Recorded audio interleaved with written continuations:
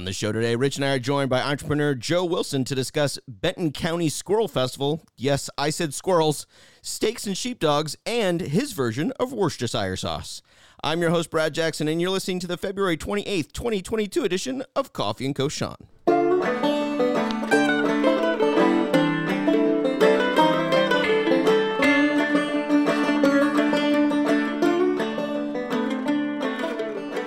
So, Rich, today we are hosting a friend of yours from Arkansas. I am really excited about this show because this is not your typical subject matter, and I absolutely love that. We are joined by entrepreneur Joe Wilson. Joe, thanks for being here. We appreciate it. Hey, thank you, fellas. So, Joe, let's talk first before we get into all the events you do and everything. I want to talk about sauce and seasonings. You are a man who has his own version of Worcestershire sauce, which I'm sure I'm pronouncing poorly because I'm from Texas and I can't say that word. And that's one of my favorite things to keep in my fridge. I keep that around all the time. It's one of those things that's great to add to steaks, marinades, barbecue stuff you're doing, just anything. Tell me, what got you into making your own sauces and your own seasoning blends, and what is it exactly that you offer? Well, I tell you what, the first reason for making my own sauce was I Googled one day the hardest words in America to say, and Worcestershire was one of them. So I felt like I could go ahead and change that by renaming the sauce Wilsonshire sauce, which kind of rolls off the tongue a lot easier, and give the sauce just a little more umami, a little more zing. And so I read the ingredients on a bottle of Lynn Perrines and went to the Asian grocery, bought a bunch of stuff, went to the Mexican grocery, bought some stuff, and then went to the world's largest retailer and bought some stuff. I come home, and my kitchen's kind of like a makeshift meth lab of sorts in there. I grind a bunch of stuff up. There's a lot of coughing, sneezing, deep breaths. And so I went in the kitchen and I started this concoction and put it inside the fridge. I have a fermentation refrigerator, and after about a month, I went out and checked on it, and boy, it was ugly. So I left it in there, and 2 months I went out and looked at it, and it was even uglier. The third month, I went out and it had grown this film on the top, and I emulsified it. I took a spoonful of it, tasted it, sat in my chair in the man cave, went to sleep, and I didn't die. And so therefore, I knew it was safe for the public. So I bottled up about 20 bottles of it. I shipped it across the country to people that I thought would appreciate it. And one of the people that I sent it to was a 6-time world champion of barbecue, Mark Lambert. And Mark used it in a competition that weekend and won the competition. And he called the next day and he said, I need more of that sauce. And I told him that was a huge problem because it took 3 months to make and about $90 for a gallon of it. And he said, I'll pay you. And I said, well, I ain't going to charge a buddy. And about a year later, I made some more. Sent it to him, and he said, we need to go commercial with it. So we have an outfit up in Kansas City that actually goes through the exact same process that I did here at my house. It takes 90 days to make it. And we have sold thousands and thousands of bottles of this sauce. So it's kind of like me getting a Grammy or an Oscar, having a 6-time world champion teaming up with me on this deal, and people across the country enjoying the sauce. It's a little sweeter than your Lynn Perrines. It's got a little more bite to it. And like I say, it's got a strong umami that really, really works well with beef, but it goes good in soups. Man, it makes a mean Bloody Mary. Oh, that's what I'm talking about. Yeah. So this is it's one of them. The other things I do, I like tinkering around with flavors. And, you know, whenever you get into the seasoning business, most people, they take salt and sugar and paprika and mix it up and put their name on it and sell it. Well, that's too easy. So I go ahead and I try to push the envelope a little bit, and I use ingredients that aren't real common. So I've got a couple products out that have a horseradish base to them, and they go great with prime rib. They go great with chicken. They're amazing with seafood. And if you take one of my horseradish seasonings and mix that with some tomato juice, put a little bit of hot sauce in there and put that Wilsonshire sauce, some vodka, you've got the breakfast of champions. Just not any Russian vodka at this point. We'd probably go with some Tito's on that one. Do they make it in Ukraine? Because if they do, I'd support it. And I will say that the Wilsonshire has replaced Worcestershire in our household. I bought a bottle when I first saw it, and then it ran out. And then the next time it became available, I went ahead and ordered either 4 or 6 bottles just in a batch. And so when the kids are like, hey, we need Worcestershire, no, we've got Wilsonshires right here. It's got Joe's picture on the bottle. So it's a solid product. I would recommend everyone to go out and check it out. Well, I tell you what, it was, last year was a really hard time to bring anything to market unless it had straps and covered your face, just because the supply chain was so messed up. And so the reason why we ran out the first time is there was no bottles. And, we could have went to a plastic bottle, but we had never put it in a plastic bottle before, so we didn't know how it would change the taste. It was a huge issue last year was getting bottles. And then after we got the bottles, then it became the lids. We couldn't get the lids anymore. And the same thing goes for our seasoning. Right now we can't get a red shaker lid. They're just non-existent. So until things catch up, which I assume they will, small businesses really suffer on this deal. That's a point that we had Chef Andrew Gruel on the show a couple of weeks ago, and he talked a lot about the supply chain issues in the restaurant industry in his case. But he mentioned a lot of the same things that you wouldn't necessarily think about. But just, whether it's plastic silverware for to-go or whatever, the supply chain is really, as you mentioned, been a huge issue for small businesses throughout all this.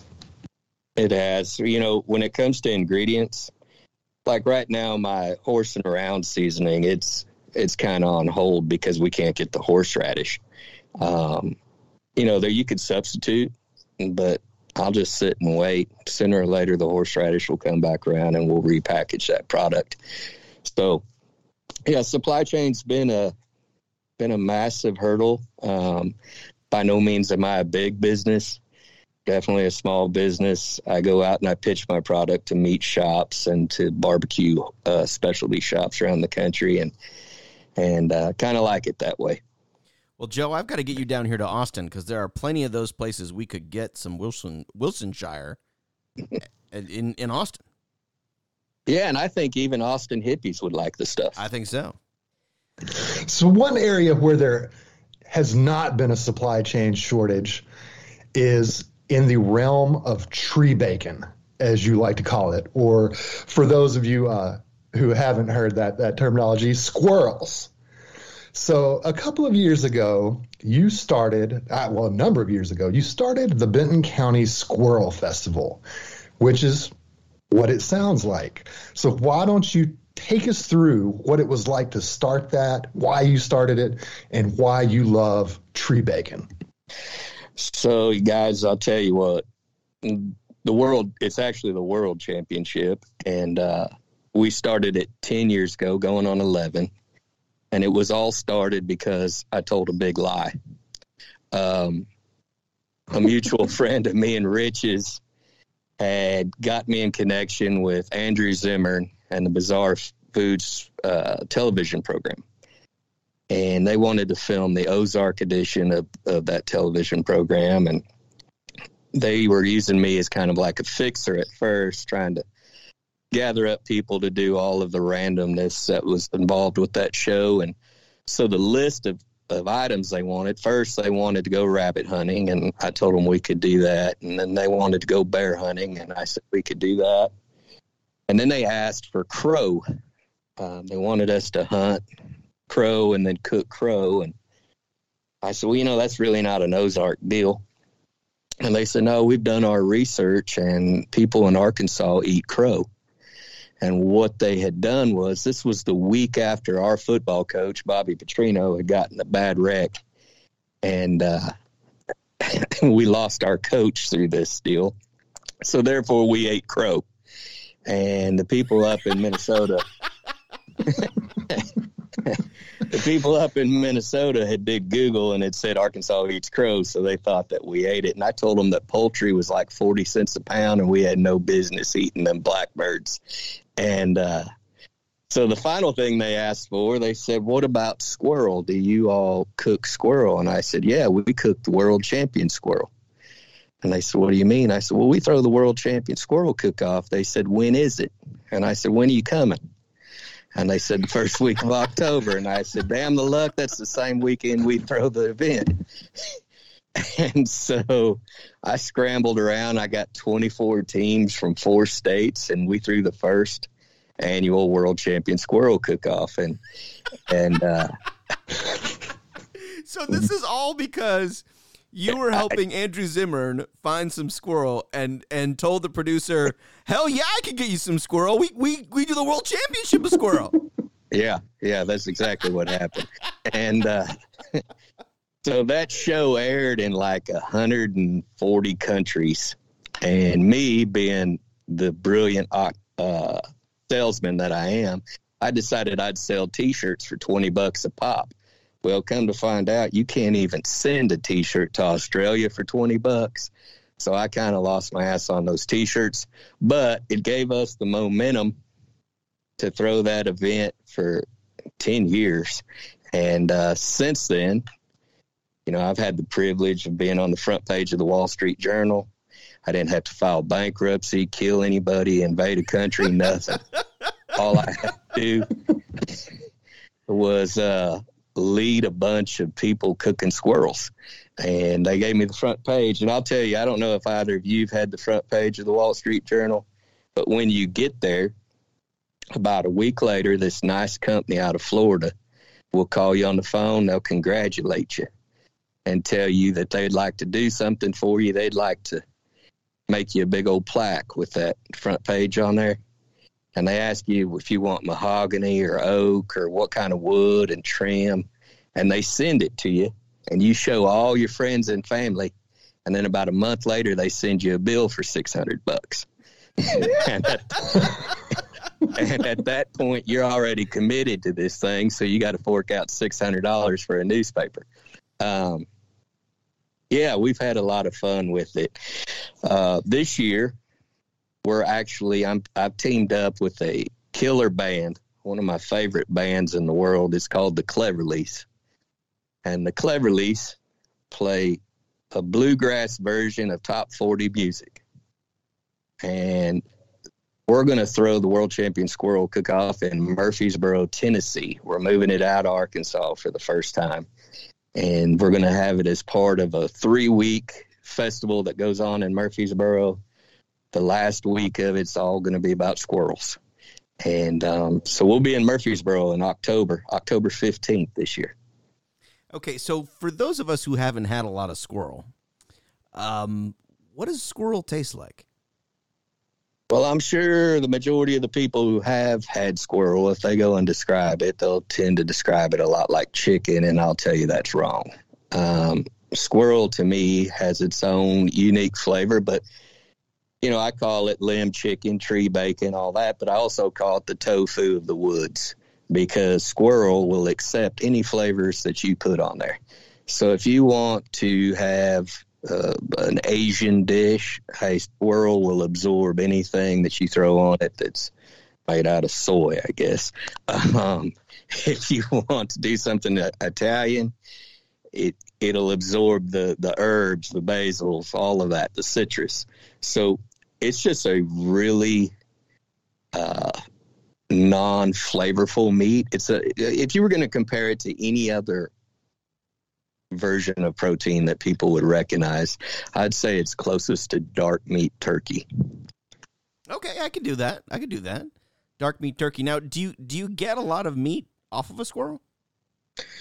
It matters how you cook it. One of the ways to get the majority of the meat off, you'd be surprised if you go and you confit the squirrel.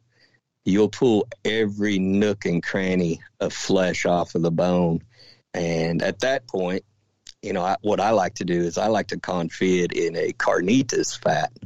Oh. And so you could go to the Mexican grocery store and you could buy the byproduct of making carnitas is all the oil and grease, and so they sell it in a bucket. You could take that and get it down there about 185 degrees and slowly cook that squirrel. Every bit of the meat will come off.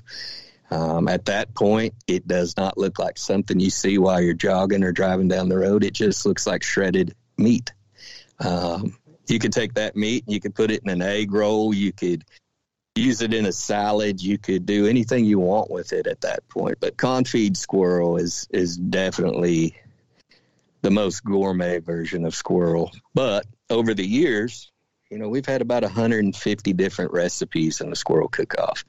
And we've had James Beard chefs, and we've had people from the Netherlands come and cook in it. We've had people from Australia come and cook in the squirrel cook-off, Canada, all over the place. And these people have done everything from squirrel entrees to squirrel side dishes, desserts, and even a few drinks made out of squirrel. Okay, so before we move on to steaks for sheepdogs, which I want to make sure we get to, you got to tell me what is if you've had all these different ways for a squirrel. You've had confit squirrel, you've had Italian squirrel, you've had a squirrel drink. That really tickles my fancy. That sounds just amazing.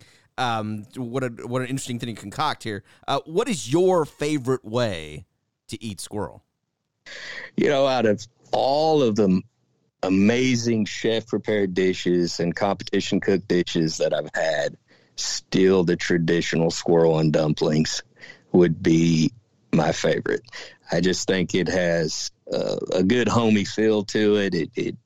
It's very traditional. Squirrel's a great substitute for the chicken that you would have typically in dumplings. And I'd go with squirrel and dumplings. And the highest they've ever come in the cook-off is second place. We had a second place squirrel and dumplings. But, we had a squirrel ice cream. We've had it all. The squirrel ice cream, I'll describe it to you real quick. So when bacon ice cream was a huge fad, whenever Jack in the Box and everybody was selling bacon ice cream, we had a team come and they used little chunks of squirrel.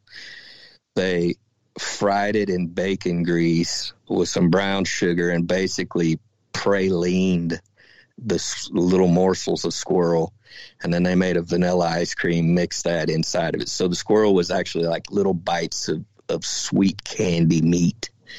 And it was fantastic. I gotta tell you, that just sounds so amazing. Like I feel like I'm missing out. I honestly feel like I'm missing out by not being at the squirrel cook-off.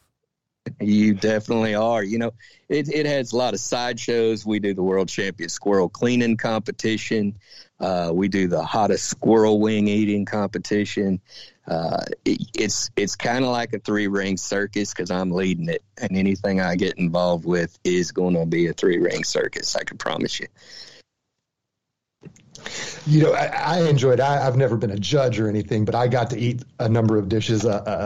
I can't remember, probably about 7 years ago. And I was amazed at what people did with the squirrel. I didn't get to have the ice cream. I thought an enchilada was my most memorable offering, and it was delicious.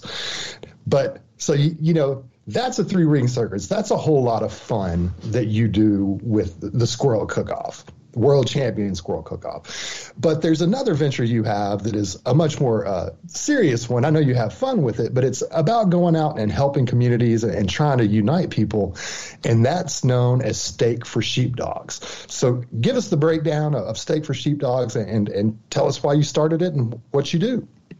Well, about 6 years ago in Dallas, Texas, there was a bad guy showed up in town, and he wound up killing 9 police officers that night, and it was on It was on TV. You know, it was the first time I remember actually watching murders live on TV. It was every channel was broadcasting this deal, and as I was sitting watching it on TV, I was getting more and more pissed off. And my wife looked at me and she said, "I bet you're going to try to do something about this." And I said, "Yeah, I'm going to." So the day after that dreadful day, I went down to the Bentonville Police Department and I talked to the chief and I told him I was going to protest. And he said, "Wilson, I don't believe you're much of a protester." And I said, "Well, I'm not real good at holding up signs or laying in the road, but I can cook a mean steak." I said, "I'd like to cook everybody that's employed by the police department a steak dinner, try to bring us all back together." And so I did that on Monday. By Friday, I had gathered up the volunteers and everything needed, and we cooked 150 steak dinners for Friday. Wow. Well, when the meal got done, I started getting phone calls from other communities. And so the next weekend, I went and I did 300 in another town. And it kept getting bigger and bigger. And since then, we've cooked well over 30,000 ribeye dinners across the country. When I say across the country, I think we've been active in about 11 states. I currently have chapters or regional directors in 7 states. And our goal is the same. We cook the exact same meal. Every place we go, we use the same seasonings. Typically, I'll have one or multiple world champion steak cooks at the event. So when we say we provide a world champion steak dinner, it's just not words. I mean, these guys have competed in the world championship and won it. It's 100% volunteer organization. We have 0 paid people. Everything we do is from our heart. And the idea is, you know, I think we kind of need smaller fences in life and bigger tables. I think we need to be together as people. That's who we are. That's who we've always been since the beginning. And I think anytime you take people who can disagree and you sit down and you break bread together, you get a little bit closer. I'm not going to say if Putin, that comedian over there in the Ukraine, sat down and shared some pickles, that they would become best buddies. But I'll tell you this, it probably wouldn't hurt.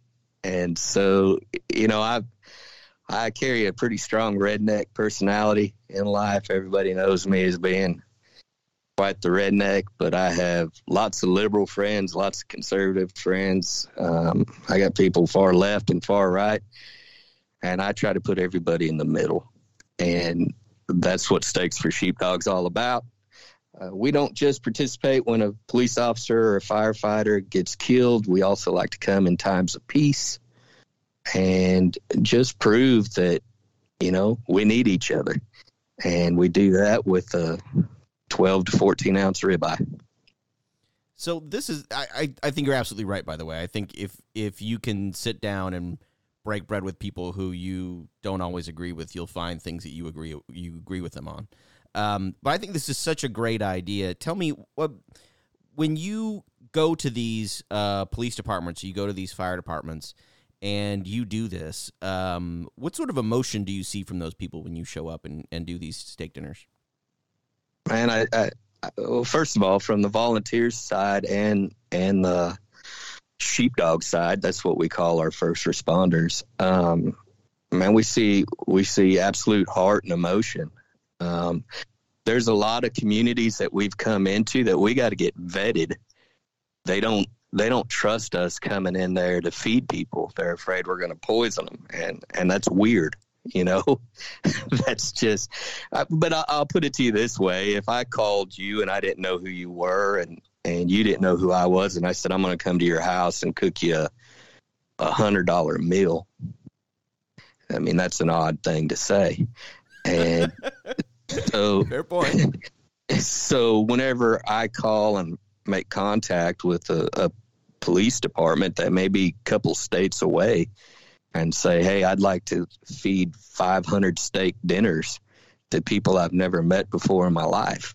they're kind of thinking that I'm a telemarketer. And so luckily we've built up a big enough resume that now we're trusted. And I get phone calls now from police departments when they've had an officer get killed, and they'll say, hey, we need you guys. And so we come in and we truthfully heal through doing something that I'd be doing anyways. You know, I mean, I would automatically on a weekend be cooking something. And so I just assume take my cooking skills and go off on the road and help others by doing it. So yeah, it's an awesome event. And one you can help support. If you're interested, you can find Steaks for Sheepdogs online. You can go make a donation and, you know, help fund this mission that they're doing. So. Yeah. And on our website, it's actually got our seasonings on there, which, you know, we do. Our meal consists of a ribeye steak, really fantastic mashed potato, and then we do green beans. And I'll tell you, Pine Bluff, Arkansas is one of the most violent cities in America. That's where I'm from. Yeah, it's horrible. Explains everything, Rich.